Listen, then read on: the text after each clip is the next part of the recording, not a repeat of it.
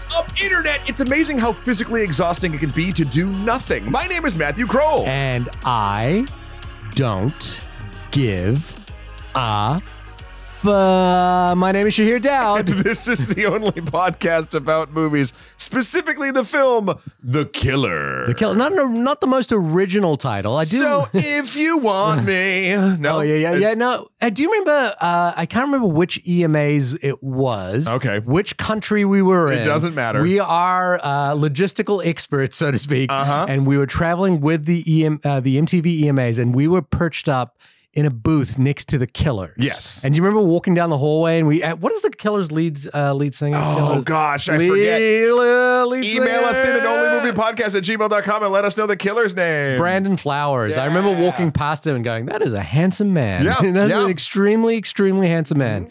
I do remember that. And I can't remember, did I see them perform live? I don't think I did. I don't know a lot about the Killers, and I don't know a lot about the Smiths, which is going to be great for this conversation. It's going to be great. We are rip raring to go. We're just going to kill this one. Yeah, sure. That's a good one. I'm extremely excited about this movie. I've seen it 3 times. Wow. I have seen it 3 times. Once to show somebody else. Okay. Twice on my own. And I could tell you right now, I would be happy to watch this movie again. Wow.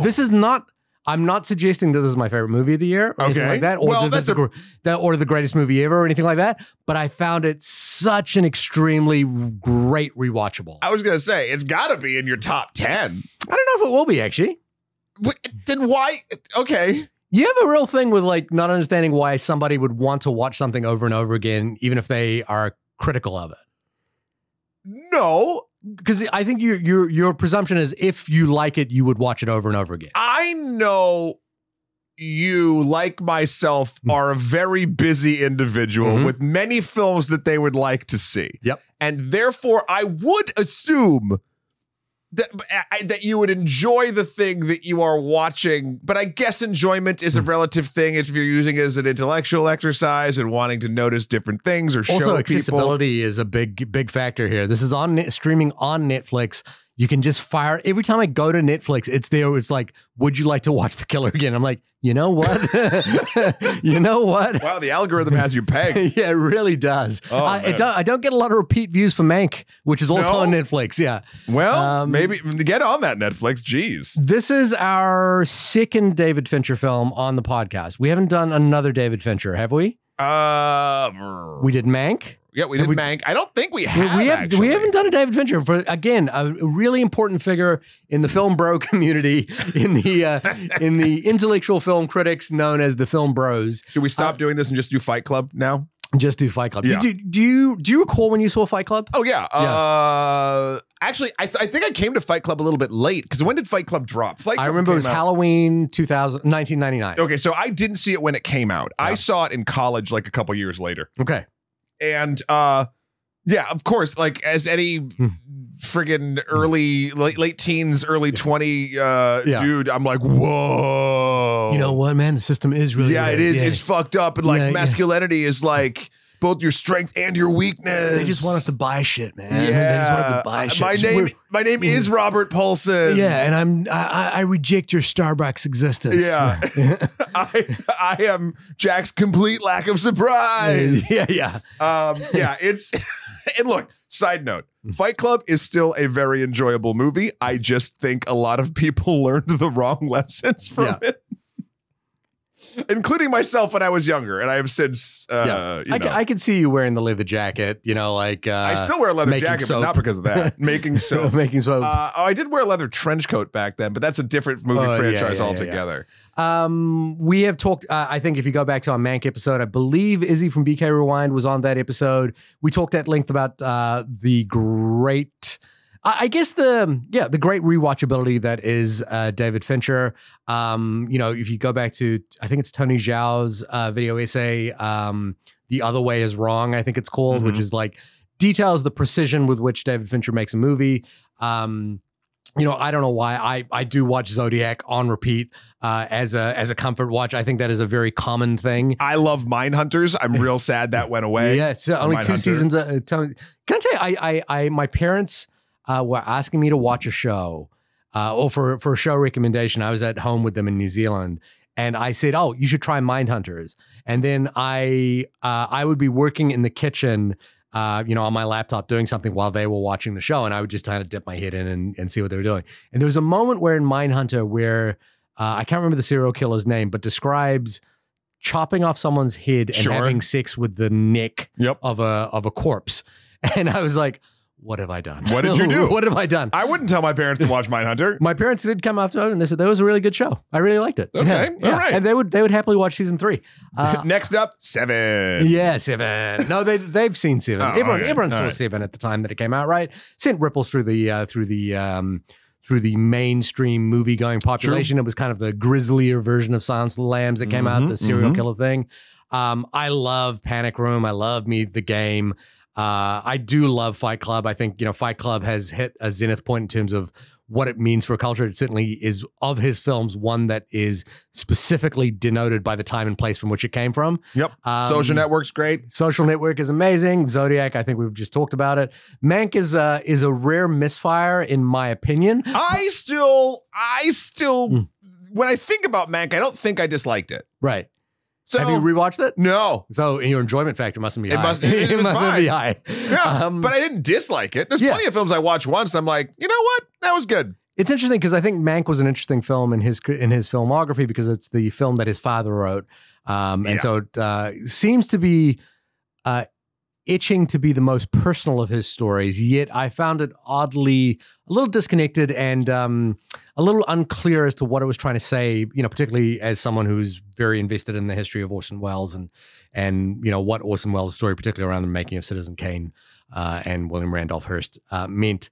But go back and listen to that episode. It's a great episode. Look, and then I remember seeing Gone Girl in a movie theater on Friday night by myself, and it was a packed house, all couples who had decided to take their significant others to see this Mystery Theater. And I still remember the greatest feeling of it was, which was that in the first half of the movie, every female in the audience in heteronormative couples were all like, what a dick, when they were thinking about Ben Affleck. Yeah, sure. And then in the second half of that movie, every male in the audience was like, can you, freaking out about Rosamund Pike's character in that movie. Such a great experience, such a great theater going experience. And then, of course, Girl with the Dragon Tattoo. No, you a GWDD I like fan? I've seen that movie twice. Yeah. But not also, a fan. I'm not a fan. But also the Karen O and Trent Reznor and Atticus Ross immigrant song that they used for that trailer. He also did the music video for, which is pretty cool. I mean, I think Patrick Williams has done a video about David Fincher's music video.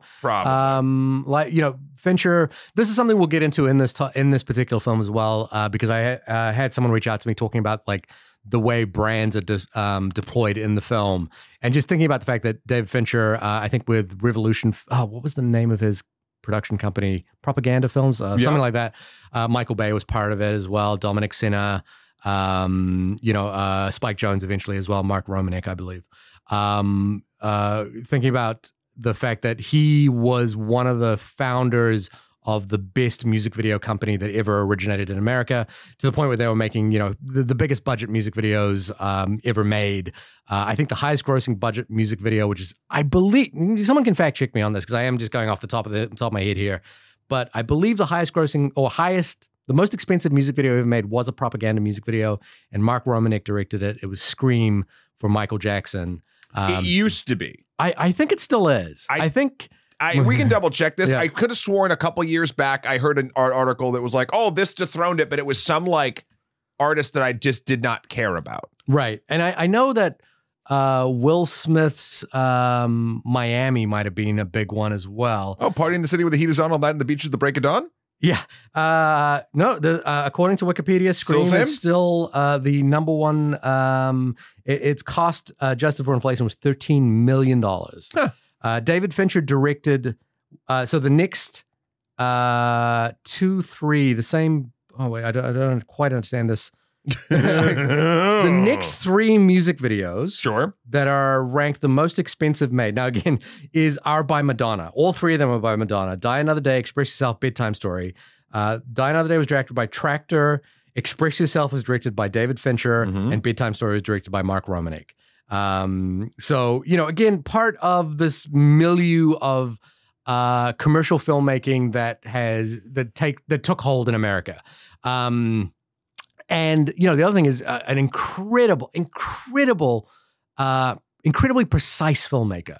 There is no one who does a dolly move like David Fincher. Like I obsess about these things. I remember reading an interview with David Lynch, where David Lynch talked about like how to do a dolly move in a film, and his big thing was like, you get your grips to put as much weight on the dolly as possible, so that the dolly move is like as slow and controlled as it can be. And then when I saw David Fincher do a dolly move, particularly I think Panic Room had artificial dolly moves, but particularly around The Social Network, around Mindhunter as well, there's a way that David Fincher does dolly moves that is practical dolly moves that is so precise. Now, he uses a lot of digital manipulation to do so. I think there's an Every Frame the Painting, not Every Frame the Painting, sorry, Nerdwriter video essay called How David Fincher Hijacks Your Eyes, where he talks about the fact that he shoots, he was one of the first people to shoot in 4 or 6K for a 2K export, where he used that extra resolution to like make sure all those dolly moves are absolutely precise and like every move is absolutely on point. So there's just nobody who does it better. I mean, for me personally, pound for pound, I don't think there is a better director who expresses the language, the machinery of filmmaking as good as David Fincher. Like at any given moment, if you asked me who handles the camera better than any human being, than any other filmmaker, I would probably say David Fincher. That's fair. I'm trying to think of another one. Yeah. I mean, Spielberg, like, you think about Spielberg and Saving Private Ryan and that sort of thing, like the way his fluidity with the camera, Scorsese with his like wild camera moves. I think Fincher gets the consistency bonus. Yeah. If that makes sense. Like, it's not that anything is, formulaic or boring. It's that he just hits his style and what he does perfect every single time. And it seems to be very well matched for the projects he takes on. So there's like a combo. He gets a combo bonus. I think, and now infamously, he has also been associated with being an extremely difficult film. I rephrase, not difficult, but it's well documented that he does the most takes and frustrates his actors the most. Well, so difficult, challenging, I think. Like even in the behind the scenes for The Killer, Fassbender comes on set and says, Fincher is looking for perfection in every take. So that means we've got to do 60 takes of this. Then that's what we're doing. We're going to do perfection of it. And I think if you sign on knowing the project that you're going to have to deal with, then that's it. Ruffalo in the Zodiac commentary, I think, talks about it best as well. When he was like, I think he says something along the lines of, we were doing a take and Fincher yells cut, and he swears on his life that he is going to get fired because he was like, we're cutting every time, like just after I say a line of dialogue. And Fincher comes back and is like redoing the take. And Ruffalo kind of realizes slowly after take 20, 30, or 40 that Fincher is trying to coordinate every element on set so that they hit as he does the line. Yeah. And so he realizes that Fincher doesn't just have him in his scopes. He kind of has the entire frame in his scopes in terms of like, this light has to hit at this point exactly. This, like extra has to walk behind at this time exactly. And it has to all coordinate with the saying of this line. And it all, like he's working on, every detail in the frame. And that's kind of what makes a Fincher film so precise and so analytical, detached and cold, you might say, but kind of wonderful, It's like a very fancy watch. Yeah. Yeah. But a movie. Yeah, but a movie watch. You're watching it. Yeah, you're watching it. There you go. So I was excited about this because Fincher in recent years, I think, Dragon Tattoo was a film that he really aimed to, I think the pitch there from, I think it was Amy Pascal. Again, correct me if I'm wrong on this. Suggested this could be like a young... a franchise for grown-ups, in the period that and of course it never came to be. They didn't do any follow-ups to that movie. Well, Fincher didn't direct it. I was going to say, yes, they did. Yeah, they did do a girl with a spider, the girl who ate spiders, the girl who spider laid eggs. Yeah. The spider girl, Spider Woman, Madam Web. That's what it is. Yeah, that's what it is. Yeah. But it never came to be. But I think he really, if I was to, suggest any psychology of David Fincher, I think the kind of commercial indifference to Girl with the Dragon Tattoo was then met by the incredible success of Gone Girl. And that was Fincher basically saying, oh, you guys don't like my pulpy novel adaptation? Try this one on for size. Yeah. And man, he just knocks it out the park. Yeah. It's so good. He's pretty good. I was excited to watch this movie. I haven't seen I think obviously the newest one was Mank, but have you seen Love, Sex, and Robots? Yeah, I saw his episode of that, or Love, Death, and Robots. Love, Death, and Robots, yeah. I saw, obviously the episode, I think he did 2 episodes of House of Cards, that was a bit ago. He kind of spearheaded House of Cards. Yeah, he definitely had the vibe. I'm trying to think if there was ever a film of his that didn't really hit for me. Right. I'm just going down the list. Dragon Tattoo is Dragon my least Tattoo is favorite, yours. But I would 100% rewatch Dragon Tattoo. In Fincher's least successful things, I would happily rewatch any day of the week. I do love the Wallflowers video for 6th Avenue Heartache. It's a good song. It's a great too. song. Yeah. I was gonna say The Game is one of my I love The Game so much, but I have only watched it once on purpose. We've talked about this before in the podcast because I just cherished the sort of watch once reveal, etc. And I'm like, I've watched it 5 or 6 times since we've had that conversation. It lives in my mind rent free. Yeah. So when this one rolled around, I was obviously very excited. I was a little bit trepidatious only because honestly, the Netflix of it all. Mm-hmm. It seems as though, again, actually, this is the interesting thing. I don't know why I have this trepidation, because anytime a well-known, beloved master craftsperson director comes to Netflix, the films are good. Alfonso Cuarón, Martin Scorsese, David Fincher. The films are good. Yeah. Paul Greengrass, I think, yeah. But, yet, mm-hmm. the overall brand and value prop of a Netflix movie still has me with a David Fincher movie being like, I don't know, maybe. You know why I think that is that I think that Netflix is continually putting out content to the extent that once a film has passed its expiration date, its sort of intangible expiration date on Netflix, it gets buried into the algorithm. This is why, you have to seek out Roma if you want to watch it again. You have to seek out July 22nd if you want to watch it again. You have to seek out The Irishman if you want to watch it again. You have to seek out, Mank isn't going to roll around on your front page. You have to, it's so strange. You have to seek out things that get launched on the day they get launched. Yeah. I think Netflix has enough of my taste data to know what I'm into. Yeah. Scott Pilgrim Takes Off came out. Animated thing. I heard it's great. I've only watched 2 episodes of it so far. I'm liking it. But I will say it did not ever serve me that. Right. And I was like, what? And then I was looking, I was like, oh, well, let's look at what's new. Yeah. Not there. Right. And I'm like, okay. And I was talking to Patrick Williams the other night, and he was like, he had the same thing. And we're like, why is this? We had to go to search and type in Scott Pilgrim. Oh, there it is. This dropped What's today. weird is we've had our Scott Pilgrim conversation and it was served up to me. Yeah, I don't think it's perfect over there. Yeah. I don't think the robots have really nailed it down quite yet. Right. Maybe they're just listening to, maybe somewhere our SIM cards got mixed up. Right. And they're listening to the wrong data. But David Fincher's The Killer dropped on Netflix just a couple of weeks ago, probably to not much fanfare.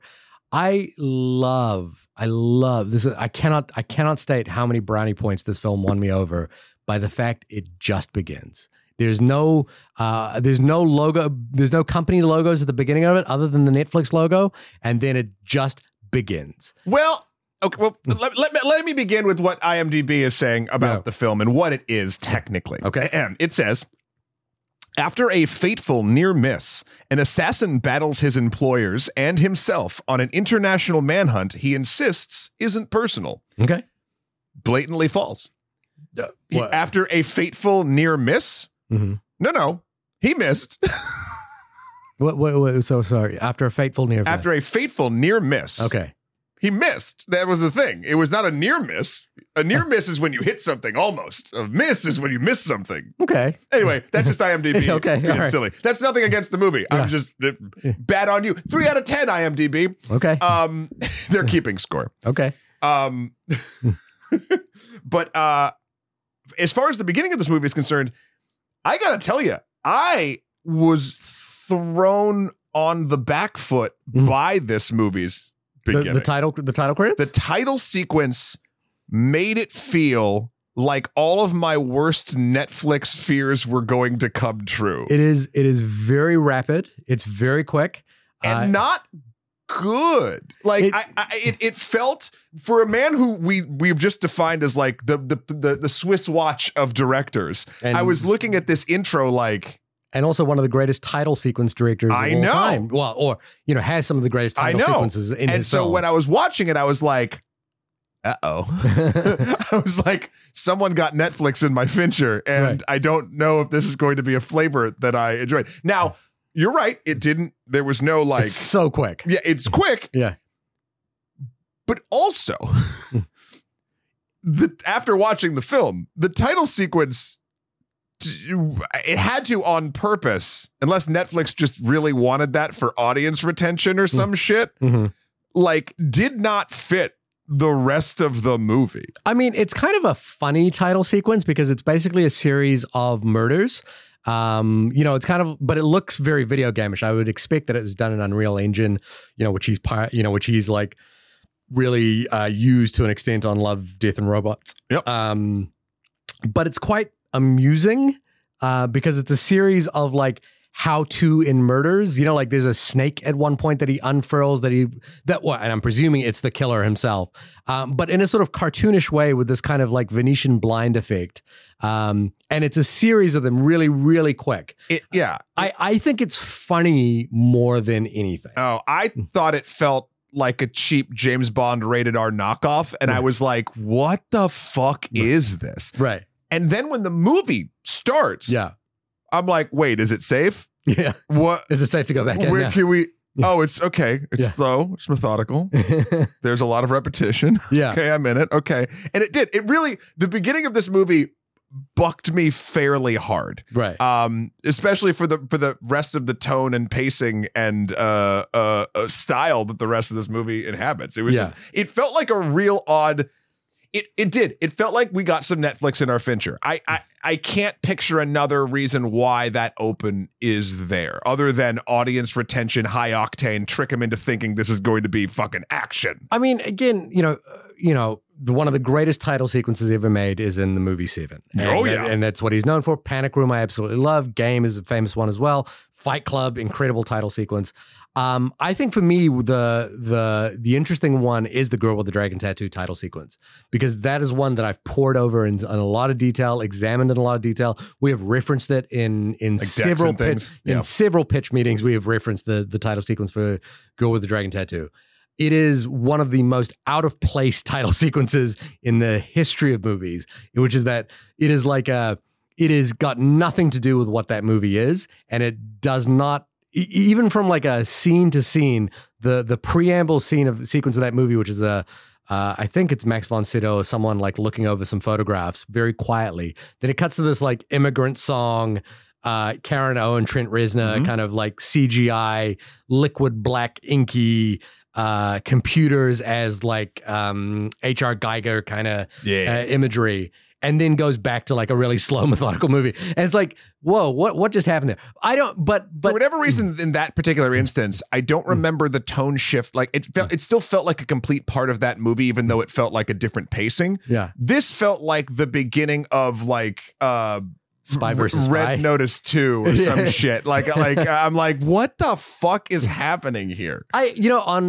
think on first viewing, it kind of happened so quickly that I was like, it was there and gone so quickly that it didn't even register for me. On second viewing, I found it kind of funny because like now I know who this character is and what the character finds amusing. Then, like the little details of what that sequence are kind of made me laugh a little bit. Maybe I'll go back and watch it the opening again. Maybe it'll hit better that time. But I was very confused. But then we got to talk about the first 20 minutes of this movie. Sure. Which is, I think the surprising thing is the movie is dominated by voiceover. And right from the beginning, in fact, very little happens for 20 minutes in this movie, except for the killer, Michael Fassbender's character, explaining both his philosophy and his approach to why he does what he does, and the methodical approach of how he does what he does. And I can see, like I was, on my watches, I found the first one going, wow, this is a lot of voiceover. We're still here. We're still doing this. And then the first shot happens and you're like, whoa, I can kind of see why the buildup was there in order to get us to this moment. But I was also concerned, like, what does another viewer think of this? So my second viewer was sitting my wife down to watch the movie. And I was like, kind of just watching her to go, will she get through this 20 minutes? Like, what's going to happen for this 20 minutes for her? And she was like, at the end of it, she was like, this is really good.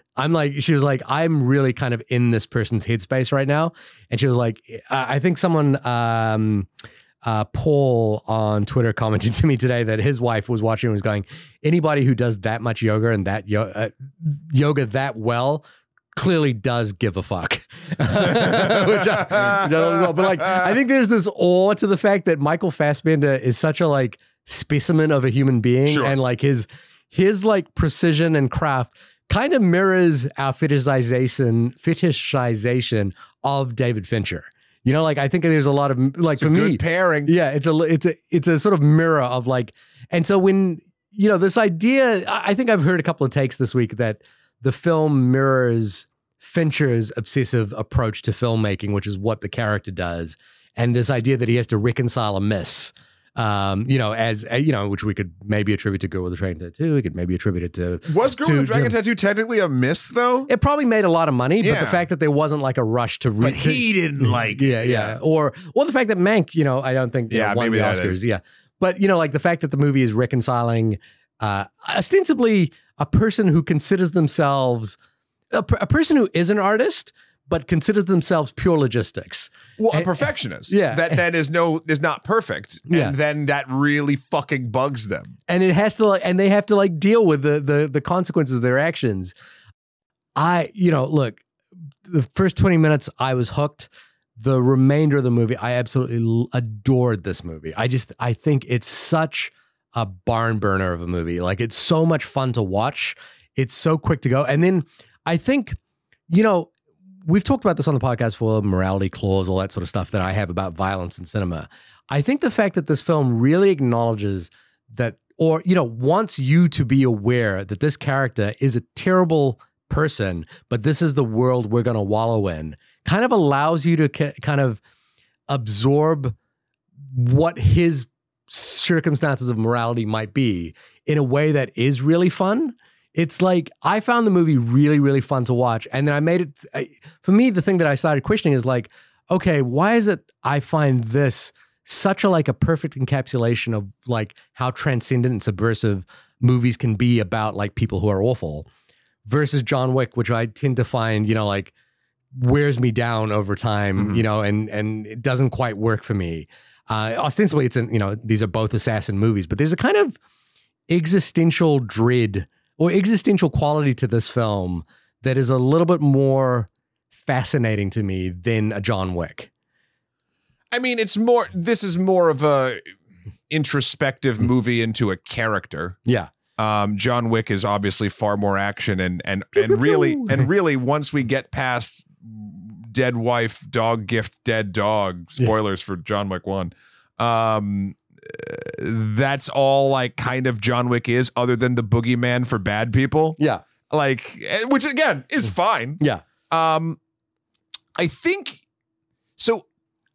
I don't know if listeners can tell by my tone thus far of this that like I was not as enamored with this film as Shahir, I believe you were. Mm-hmm. This is not to say I think this is a bad movie. I think this is a good movie that did not click with me. Okay. You can't argue the tone and tenor in which this thing is moving at. It is a deep character piece about a incredibly flawed individual. It almost works as a mental deconstruction of an action film. Yeah. Like, even though there is a little bit of action, not a great deal, and I wasn't looking for any more, to be perfectly honest. Yeah. But the deployment of action is really precise again. It's like really well considered. But I also found myself, and I think I actually was having this discussion, I think all the voiceover, despite being interesting, introspective lines, some funny, some witty, some cringy, I think overall it wore me down in an interesting way. Again, not enough to like have it ruin the experience of me, but I found myself not being able to get behind this movie. Like I wanted to champion my view. I wanted to be like, haha, this is amazing. This is fucking great. Yeah. And I've not thought about it once since I wrote a few notes and I went over the thing, but like it hasn't invaded my mind at all. Right. It hasn't hunted it, if you will. Yeah. And I don't know. I'm curious as we keep going down the rabbit hole of the killer as to if we can figure out sort of why that is, because I don't even know. Everything there seems like it would be something that would resonate with me. Yeah. And an older me too. This feels like, and it makes a total amount of sense. This feels like an older man's Fight Club. Yeah, I think there's something to there is certainly an opportunity for Halloween next year for a lot of dudes to be walking around with bucket hats and a McDonald's bag, like taking the identity of this character in the wrong way. Maybe, but I think, okay. But now I'll just reverse a little bit. Yeah. I don't think this movie has the certain special sauce, if you will, that Fight Club has to make a Tyler Durden dress up. I don't think anyone's going to be dressing up with this guy for. I am seeing a lot of like fetishization of this character online, and I like the bucket hat for one. Yeah. This was not. There was something about this, and maybe it was that it overall was pure precision. Yeah. That lulled me into a rhythm that I didn't find riveting. Like, because once it was perfect continually from a timing perspective or even an execution perspective. Yeah. I just sort of felt like I knew what was coming. Mm-hmm. And again, it's a lot of small things I think that didn't connect for me, but but all of those small things are not detriments to the movie. There's something of the whole that just didn't resonate on my side of things. Again, going through the sort of, I liked, was it 5 chapters? Something like that. Yeah. I liked the structure. Yeah. And I liked that every structure had sort of, I won't say a goal, but a person he had to deal with. Yeah. The screenplay was always moving forward from one thing to the next. Unlike when we're I'm going to keep ragging on the creator for a long time, even though I want you guys to see the movie, but like in the creator is divided up into chapters. And we made a note in that movie that we were like, we don't understand why we've gone from this chapter to this chapter. Yep. Whereas this is a really good example of like, you went from this chapter and it's like, okay, he solved that problem, which has created this next problem that he is now going to have to go solve. 1,000%. 1,000%. Yes. Chapters make sense here. They do not make sense in the creator. I would say, don't see the creator. I mean, it's there. If you want something different in sci-fi that barely works, then go for it. I will say this is the other thing. I'm not thinking about either the creator really or this film since, I feel like I'm more interested in dissecting the why with this film because I see the excellence on the screen. Yeah. And and this is, I'll just ask this right now to our audience. Email us in onlymoviepodcast@gmail.com. Obviously, if you love this movie, sure, I'd love to hear why, but I want to see if there's anyone out there that kind of is hitting it with me because I think I'm in the minority. Yeah. And I'm curious if anyone has any insight as to why this might be, because I really went in. A title sequence that doesn't hit me is not enough to buck me off an entire movie. Yeah. And I don't feel like I ever kind of got my balance back as I was watching. I'm curious your journey through the first 20 minutes then. Through the first hit. I really did enjoy being in that person's head. Yeah. And then after the miss, which because of the buildup, and again, not just because you expect something does not mean it's not the right move to make in a movie. I don't need to be constantly surprised, right? Yeah. I was like, oh, he's going to fuck it up and then they have to fix it. But since I kind of felt like I knew that, staying in those moments, while enjoyable on one hand, after maybe like 15 minutes or like whatever, I was like, all right, can we just please miss this target now so we can get the movie started? Like I wanted not a faster pace, just a faster occurrences, because I feel like the more we languished in the killer's character, this sounds strange, the less I gave a shit about him. Mm-hmm. It's like when every major dialogue or narration in this movie felt like it overstayed its welcome by like a minute or two for me. And I was like, if it was just a little bit, because I went from, oh, this is interesting. Oh, this guy's really full of himself. Oh, he's got a really sort of like code. Yep. Okay. Yep. Oh, he's going to go into a diatribe again. Oh, a Popeye quote. Okay.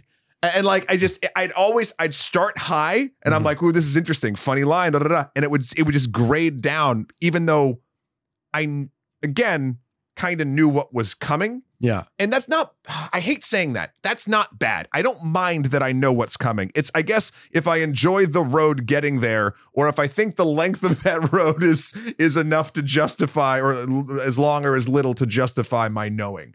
The thing that caught me into this journey is I didn't care about him per se. Yeah.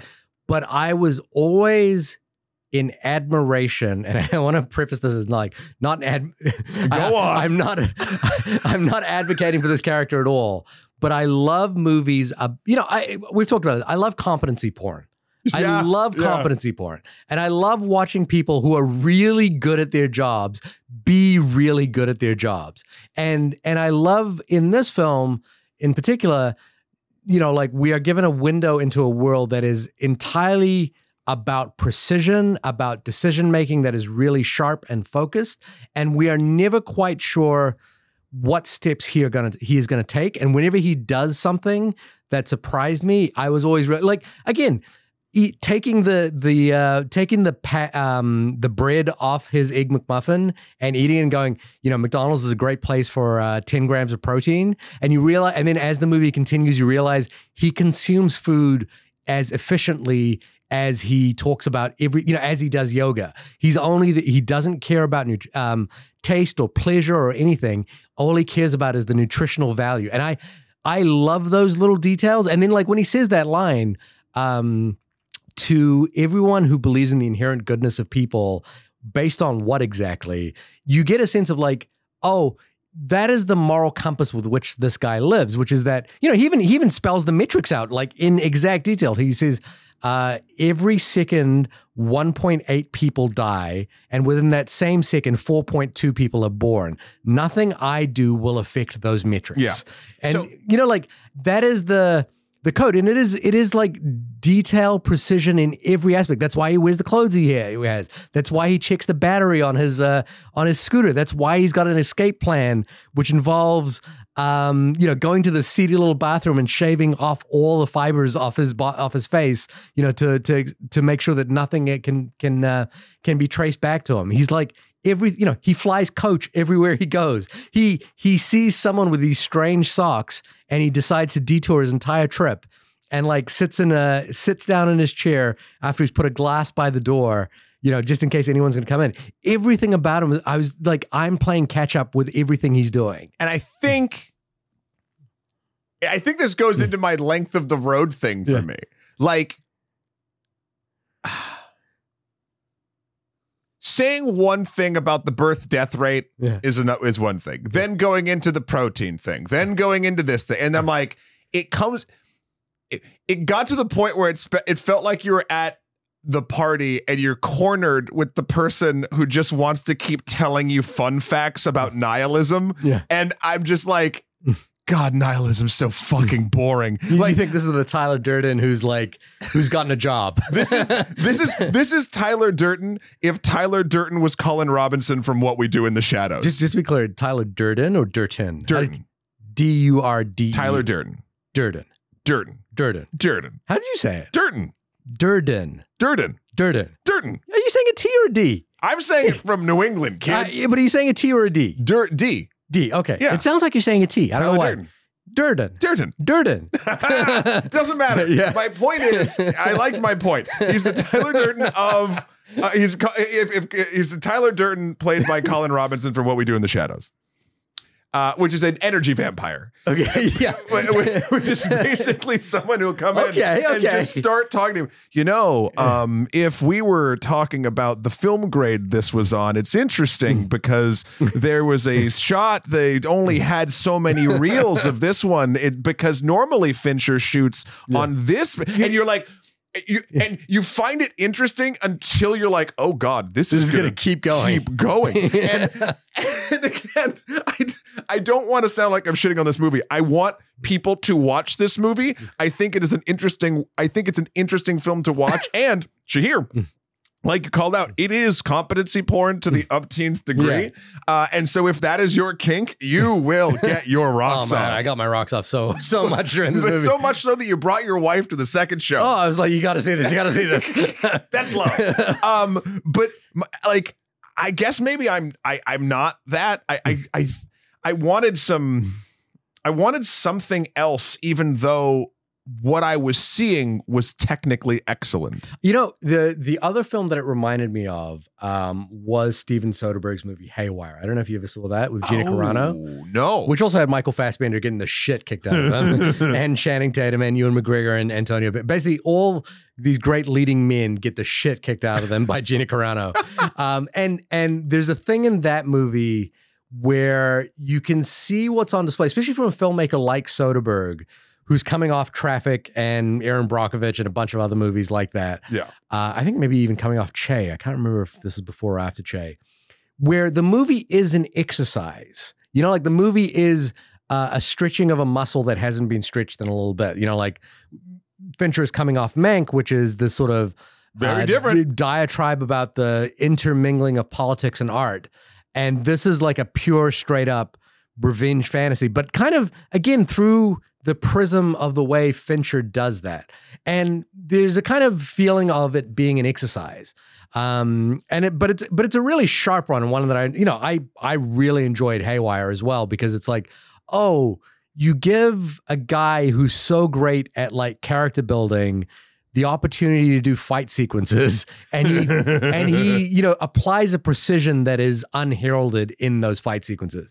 I actually found there's a big key fight sequence in the middle of this movie where he's taking on the Floridian, I think it is. Yeah. Who is a New Zealander, by the way. I heard the accent when he says, "Is that the Dominican?" I was like, is that a Kiwi? And it was. Oh, he says the Dominican Republican. He says it in a strange joke. Yeah. He's in the middle of, I think he's just gotten I think it's like, is this the Dominican Republican? Yeah. He's just gotten a stake up his butt. It was in his thigh. It was in his side. Was it in his thigh? Yeah. So when Jamie and I were watching it, we're like, did he just? And he rolled over and he pulls it out of his side. Right. And we're like, oh, okay. There's a sequence though where he's like, he's walking and he's in the light and he checks his crotch and there's blood in his crotch. Yeah. But at any rate, that is a New Zealander, also from Wellington. I did look him up afterwards. Say hi. You looked him up. Rolodex. My Rolodex of New Zealanders. Yeah. I found that fight sequence, it's all in the dark. It is very messy. It also reminded me of Quentin Tarantino did Kill Bill. You know, when Quentin Tarantino did Kill Bill, it was like, here's a guy who's really good at talking sequences, doing a fight sequence. And it's like, he's going to like really stretch this out and tell a story in an interesting way. And I think it's not as strong as Haywire, but I did love Fincher's take on it. And I loved, unlike John Wick, for example, that this was one among many different approaches the film had. Because later on, for example, we see him basically execute a perfect plan to, is it Charles Parnell? Charles Parnell,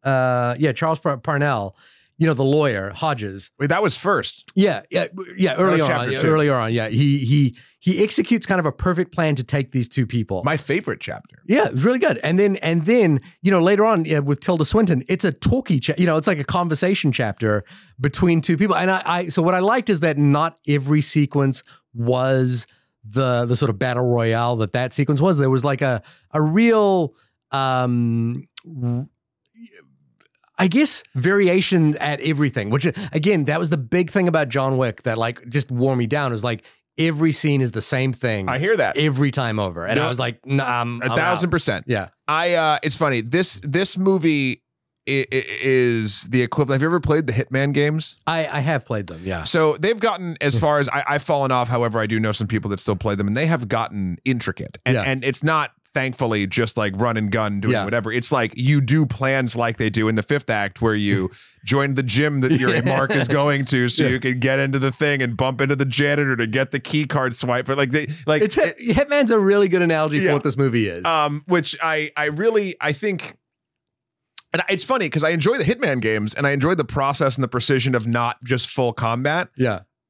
And you're right. Every chapter feels like a different muscle of skill is being shown from the character and in Fincher's portrayal of the character. Yeah. My favorite was chapter 2 with the lawyer. With the storage unit. The storage unit and the bucket and the recycling bin and like even like how do I count down the door, you know, like 1,000. All the nail gun. And the fact that he fucks up the blood volume level of someone whose lungs have been punctured. Yeah. You know, like just all and it also has one of the most interesting things, which is that the secretary, Dolores, I think played by Carrie O'Malley, says to him, look, I know what's about to happen here and I know what's going to happen. And she's taking a bunch of Xanax to kind of like calm herself down. But she's like, but you can't disappear me. My children need my life insurance. So you can't do this to me. And you can see that he's trying to figure out, like with all the philosophy that he has given us about his, worldview, which is like, I don't give a fuck. What is in it for me? He has something in him which says, okay, can I give her what she wants after I take what I want out of this? And he does.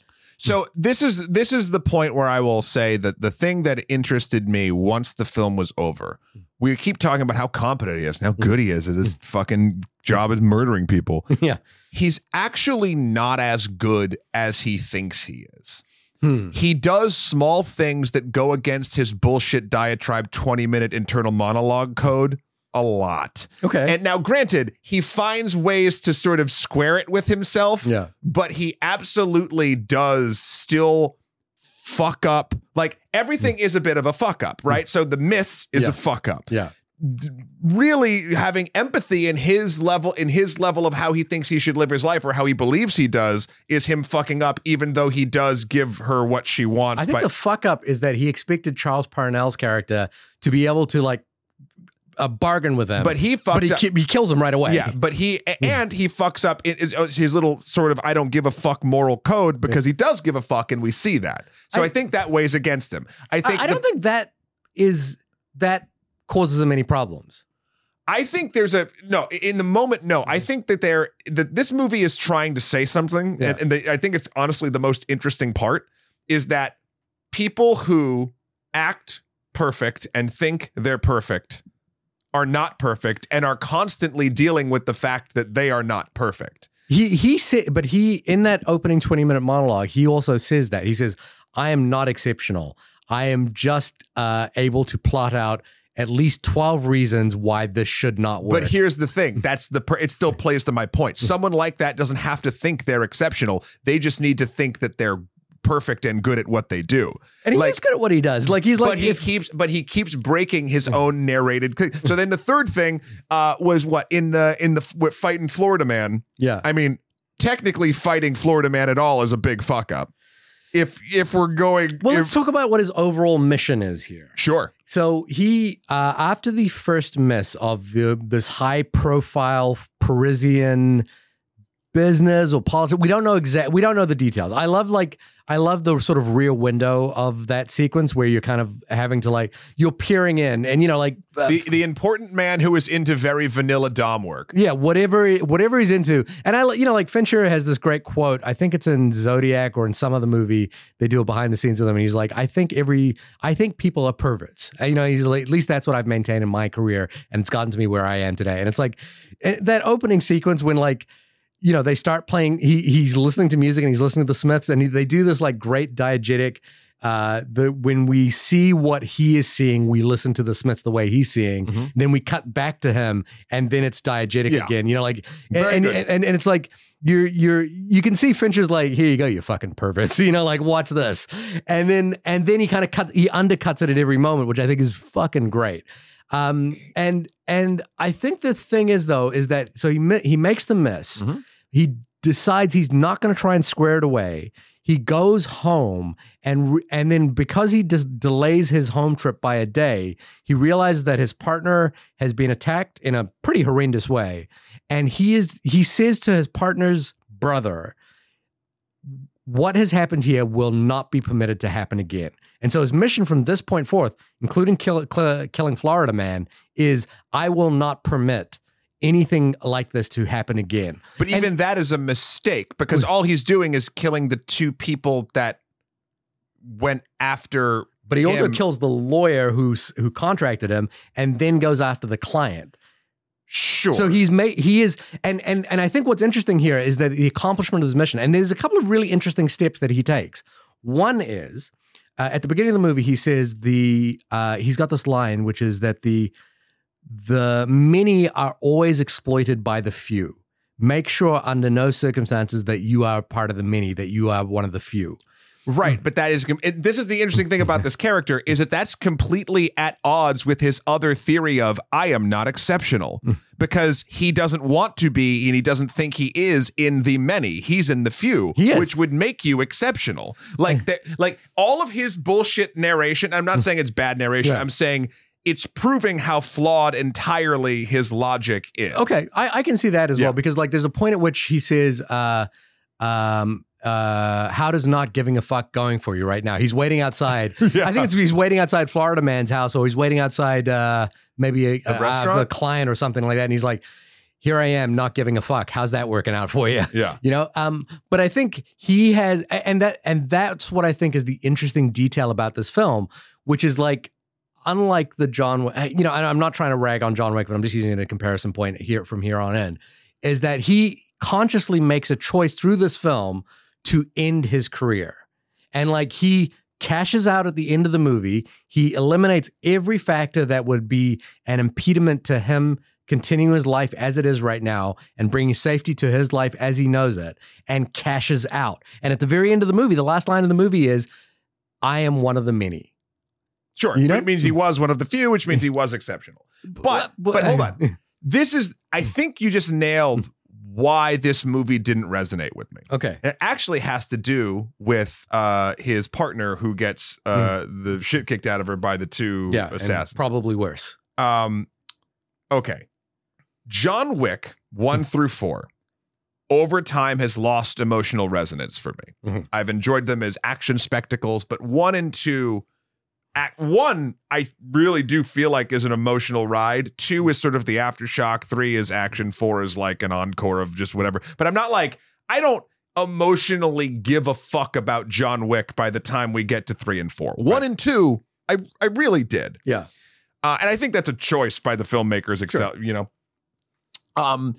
So here, and it's because I understood the connections in John Wick's life and the importance of those connections based on what the movie shows us. Both of these movies do I'm going to shorthand this, knowing this is not entirely correct, a fridging, an attack on a partner, resulting in death or something horrible. Yep. You know what I mean? Yeah. Which, you know, that trope has its own issues. Here, though, because the focus is all on the internal ideal of the killer of Michael Fassbender's character, and he never mentions once, like never in his dialogue or his monologue in his head does he mention his life or his partner. Mm-hmm. That when that comes around, I'm like, wait, what? You what? And then I'm like, well, this, like, even though and the way that she handles it, you can't tell if it's because she's afraid or like in love with them or whatever. She's like, I didn't say anything. I didn't do anything. Like, and I'm like, so everything is now just about whatever this dude is feeling. And I don't even know truly how he feels about this person that I'm supposed to care about. Is it because was angry because he didn't do it perfect? Is it because he got angry this person got hurt? Like, and then like, so I think I realize now that the reason I didn't really connect with this movie is, in addition to kind of realizing what was going to happen at nearly every turn, other than like, ooh, how do the puzzle pieces of this Hitman level work together? Yeah. I didn't care about this journey because this character didn't feel like it's not that it didn't feel real. There was no emotional through line. There was just the box checked of a loved one wronged. So now I have to write it. He's on a vengeance quest. And then, but in this framework of this story, the vengeance quest is like getting protein from McDonald's. Yes. Which is that it is, he says to the brother, what has happened here, will not be, and he says it very, I love the phrasing of this, will not be permitted to happen again. And I think that's it. I think the very nature of what this movie is trying to show is actually omitting the reasons why I would care about a movie like this existing. But you know story like this existing. But you know what I like about that is that I'm very cynical about the Christopher Nolan fridging, the Deadpool fridging, the John Wick kind of fridging. Mm-hmm. And I think this movie is very okay, it's just a thing that is driving what we're going to watch for the rest of this movie. And he still makes interesting choices towards a goal that he believes. And at the end of it, I do think he is not necessarily unreliable, but there is a sort of delusion about himself that is really interesting. And but he's in his monologue calls it out himself, which I kind of like as well. And I think I enjoy the fact that it is very blunt about what this is. It is okay, you've affected my home life, and I am going to therefore go on this quest. And he is unemotional about it. He doesn't give grand speeches. Even when he gets to Tilda Swinton's character, I think there's a really interesting moment there.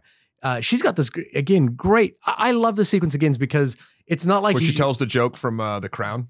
Is that a joke from The Crown? I believe so. Okay. I think verbatim, Jamie called it out. And emails and only we probably email confirm wrong. I hadn't heard the joke before, but I think I've heard some variation of it. What I loved was when she said, knowing that this moment was going to be coming for so long and anticipating that it was going to happen, but believing it wasn't, I really wish I'd had more ice cream.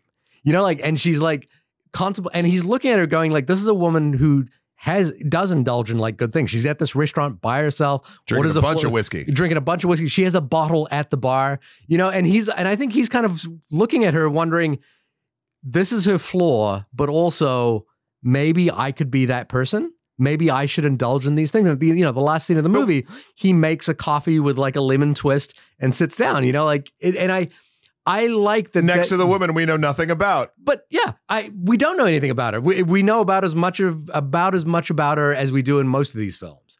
And I think there's no pretension to that. It's just this is what it is. I think so. This is the interesting, and I'm not going to say which is worse. I'm going to say the one that didn't connect with me. Right. I think there's far more pretension in the way that it is portrayed here. Not that it is worse. Right. It's what's. This is not me asking you. This is sort of a general question. I'm sort of asking myself. Yeah, rhetorical. What is worse? The presentation of the way that an action is moved forward that has some trite emotional reasoning, or that exact same thing with no emotional reasoning whatsoever shown on screen? I don't know, but I do know that the totality of a whole, despite the fact this watch was so goddamn perfect, I can't say that I had an awesome time where I super enjoyed myself. So, again, I know it's rhetorical, but for me, this worked. Great. This 100% worked. And I feel like for a lot of people it does. Because what I'll say about the other method, the John Wick method, is it gets fucking old fast. And it's also in the John Wick case, there's a kind of not a revelation, but there's we didn't really care about that thing. What we really care about is the action here. Well, so it's funny. I would argue that that's what the filmmakers thought, and maybe the general audience. For me personally, I did care about it. The intricacies. You care about the dog. I care about all dogs, but in that movie in particular, it's actually weirdly less about the dog and even about the wife. It's anyone who's experienced loss can relate to the ways that you deal with it. Right. And many times you sort of put it onto another thing that you can put energy into, whether it's your job or a hobby or a pet or another person. And that's how you sort of cope. And then to have that also taken away from you is something I feel like is a really strong emotional core for a character to go through to do extreme acts of violence. Yeah. So I get that. Yeah. And I think the John Wick franchise lost its way, and I enjoy it on just a spectacle level, no longer an emotional one. Yeah. This one, again, this is it's borderline perfection porn. And the most interesting parts that I found were that he does make mistakes along the way. I've talked about the three for the four. The fourth mistake with Tilda Swinton is the even just sitting down and talking to her, which she recognizes. She recognizes. She's like, this is quite a risk you've taken here to sit down. Like you could shoot me and you'd probably get away. But here you are. Yeah. And in fact, the first time in all of these chapters that he doesn't make a mistake is when he doesn't kill the guy whose fault it is, the head Claiborne. guy. Yeah, the client. Because he realizes that the client, it was literally just, it was something he could understand. It was essentially a rounding of a number or a clerical error almost. Not quite that, but basically when this dude bought the contract to kill Vanilla Dom VIP guy, there was a clause in it that said, hey, for an extra 150 grand. Well, that's what Parnell tells him. Yeah. And Parnell betrays Fassbender's character by saying, we'll have to figure this out, get home, we'll take care of this. But then he turns around to the client and says, for $150,000, we can wipe away, we can clear the slate on this. Yeah. But what clearing the slate means killing Fassbender. But he didn't know. Where he posits anyway, he's like, I didn't know what that meant. I was just doing it to to ensure that my name wouldn't get back. And he realizes in that moment that pure vengeance would be the mistake. Because they would still come after him. Like it wouldn't. He even says before he gets to the client, he says the value that someone places on finding the killer of a billionaire is way higher than it would be for any of these other people. And he's like, and then he kind of looks at it and he goes, "Fuck it." But then he makes the really intelligent choice there, which is that he almost like he does the Tyler Durden thing, which is like, what did you want to be with your life? A veterinarian, I'll come back in a year. And if you're not on your way to becoming a veterinarian, he does the same thing with the client, which is like, he's like, look how easy it was for me to get in here. Let me assure you that if I have to come back, I will find a fitting way to kill you. It might be poison, it might be radiation, it might be whatever. Yeah. But I will find a way that's fitting. But I would argue that is the only chapter where he finally stops making interesting small mistakes. And right before he does that, he cashes out. Like he goes to the bank and I love this about David Fincher films as well, which is that like Fincher, I guess probably has gotten to a point in his career where he's not afraid of the little details. Yeah. So he's not afraid that I don't know how they do it with him, but like they are using a WeWork logo in this film. So they good. use an Amazon logo. They use McDonald's. They use Starbucks. That is something I did want to talk about. Like I love that. Like, and it doesn't feel like product placement because there's a kind of cynicism about those products. If any of these companies paid to have their stuff in this movie, they made a marketing mistake. I don't think, maybe outside of Amazon, if you want to start copying key cards, every one of these things is seen, as you said, in the most like cynical, like garbage way. Like it's just this fucking ugly utility. Well, I think, again, remember, Fincher is a great ad man. He has made some of the great commercials. Like I've copied he did a commercial for HP. I saw that on the list. Yeah, that I have copied. But my point is, obviously WeWork is dying. Yeah. But like, and just so aptly uses WeWork as a failed business. But he's not making WeWork or McDonald's or Starbucks look sexy. It's like the fabric of the world we live in, which is like this post-consumerist kind of, like the only thing, maybe Amazon, he's painting it as a convenience app, but I don't know. But he's using it as a convenience app that he's going to use to like try and murder someone. Right. But convenience is convenience. Yeah. And like the Equinox of, Bell Equinox or whatever. Bell Equinox. Yeah. Oh my gosh. I mean, I enjoy your workout. It's like there's this kind of sinister fact that this character navigates a really, technologically driven world with his phone with such care and precision. It's like, well, he steps on a bunch of phones. Yeah, to destroy them. So he keeps the SIM card but destroys the phone. Mm-hmm. And I think there's something about the fact that this character navigates the world so well. Like he knows how to deposit his money. He knows like how to get a taxi with the least. When he goes to the Dominican Republic taxi vendor. even then, he makes a conscious choice to help out the person he is kidnapped, who he has tied up and robbed. Like, he makes it look like the person got robbed for no reason, and doesn't hurt him. And he kind of like, he has this kind of like a way to make sure that he is both intelligent about about how he does things so that it doesn't draw too much attention to itself. Like, he makes sure that like people are aware that this was like a failed robbery, not that he was there to get the name of the taxi driver. And and he even steals the taxi driver's like little stereo to make it seem like it was part of the deal. But he also like then makes the decision to like kill that woman, the secretary, in a way that would help her. Like, there's just this thing about him. Again, it's competency porn. It's whatever it is. I like the game that the film plays of making you have to work out his inner thinking. Sure. And I love that. Yeah. And I think that stuff is sort of interesting in its own right. There was just a connective tissue somewhere sort of in it that I didn't get the same mileage, which again is fine. Yeah.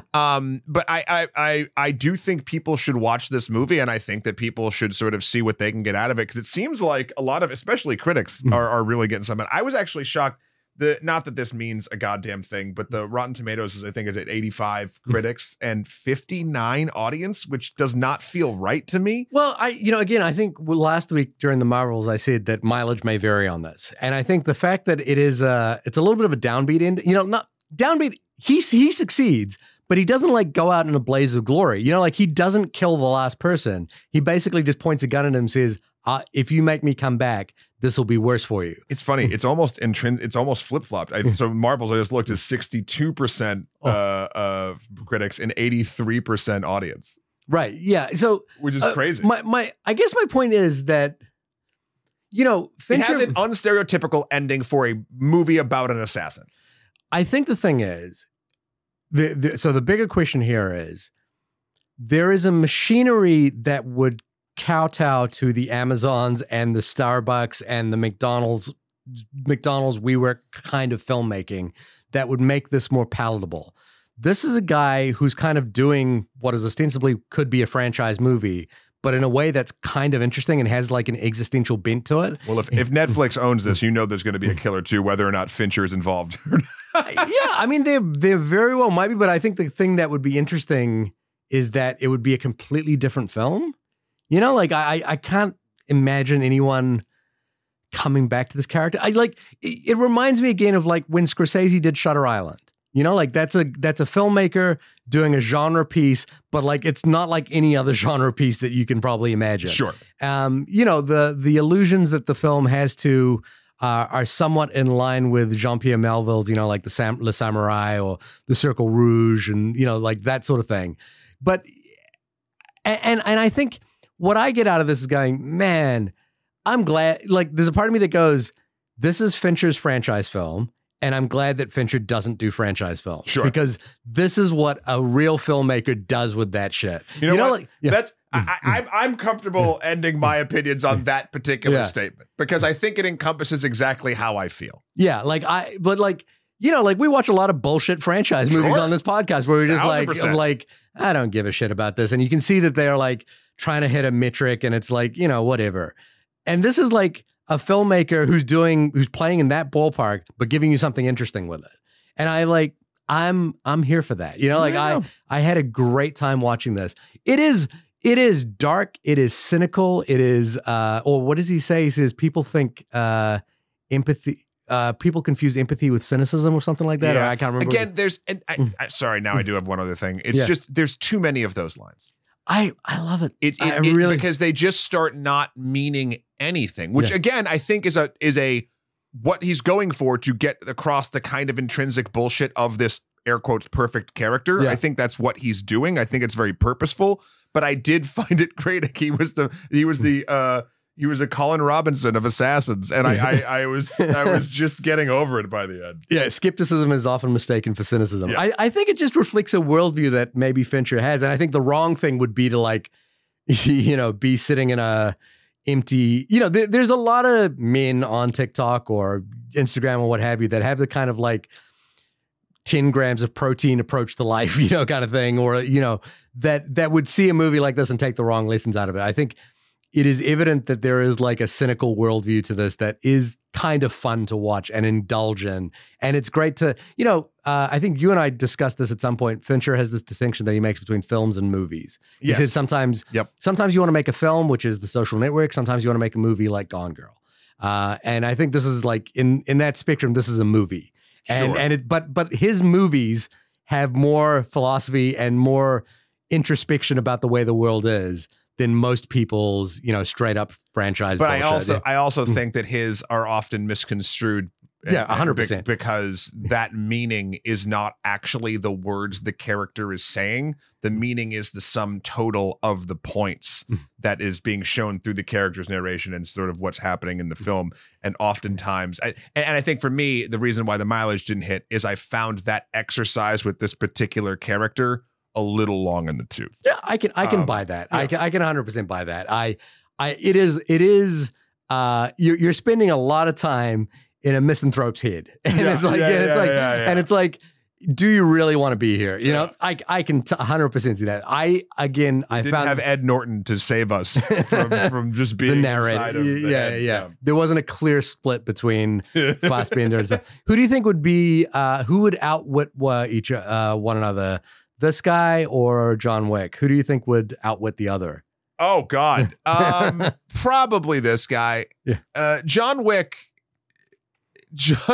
gets his ass kicked a decent amount and gets fairly lucky.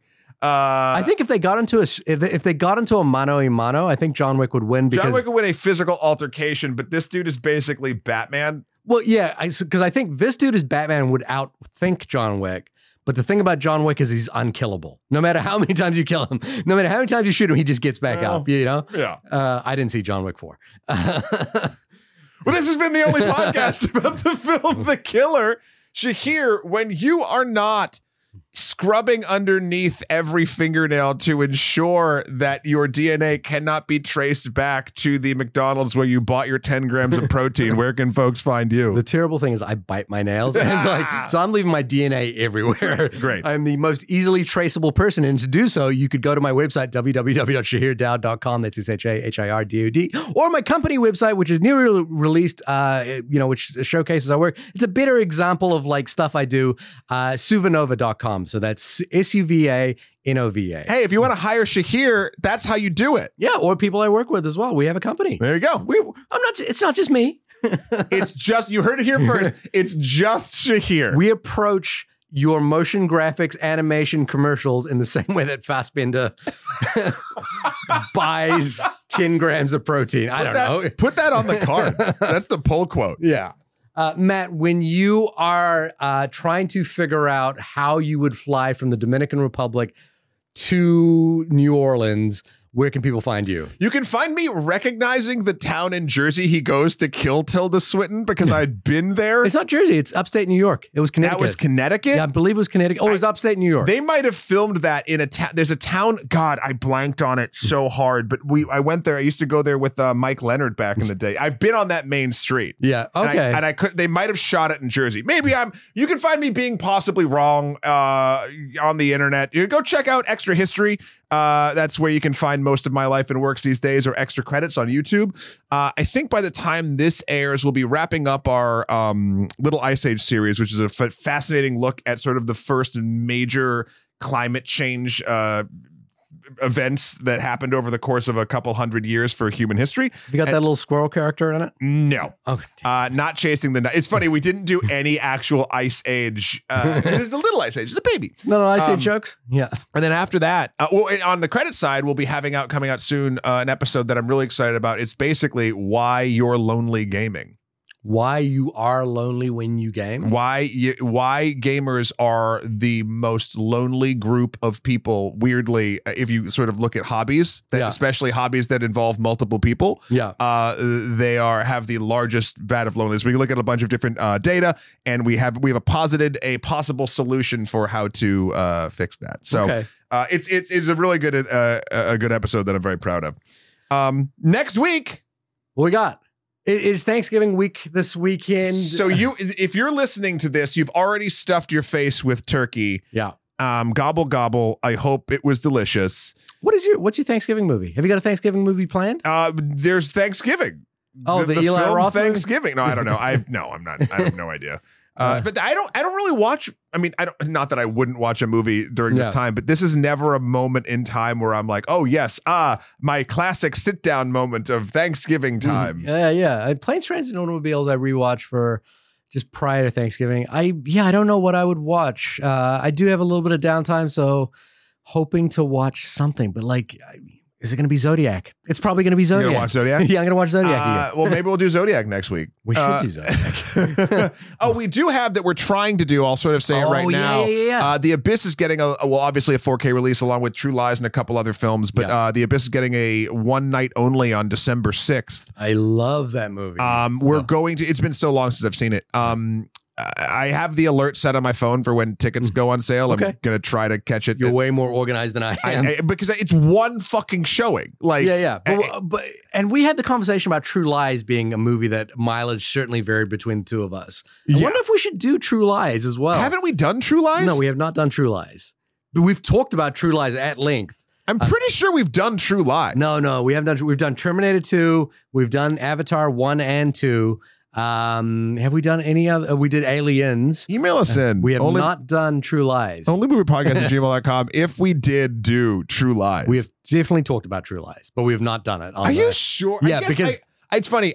The Rolodex in my mind is all of the graphics. Yeah. And I can't think of a graphic for True Lies because I would have made you Tia Carrere. Yeah, of course. Oh, no, you would have made me Jamie Lee Curtis, right? Surely. Oh, maybe I'd make me Jamie Lee Curtis. Yeah. I don't know. Anyway. Yeah. Anyway, watch out for people delivering Amazon packages near you with bucket hats and Egg McMuffins. That's all I got to say. And be very careful with the dosage that you give Rottweilers in tainted sleep medication meat. Yeah, tainted sleep medication meat. Yeah, that was my prog rock band in college. Anyway, we'll talk at you next week when we definitely will talk to you about a movie. Yeah. Great. Yeah. Thank you. Bye, everyone. Bye.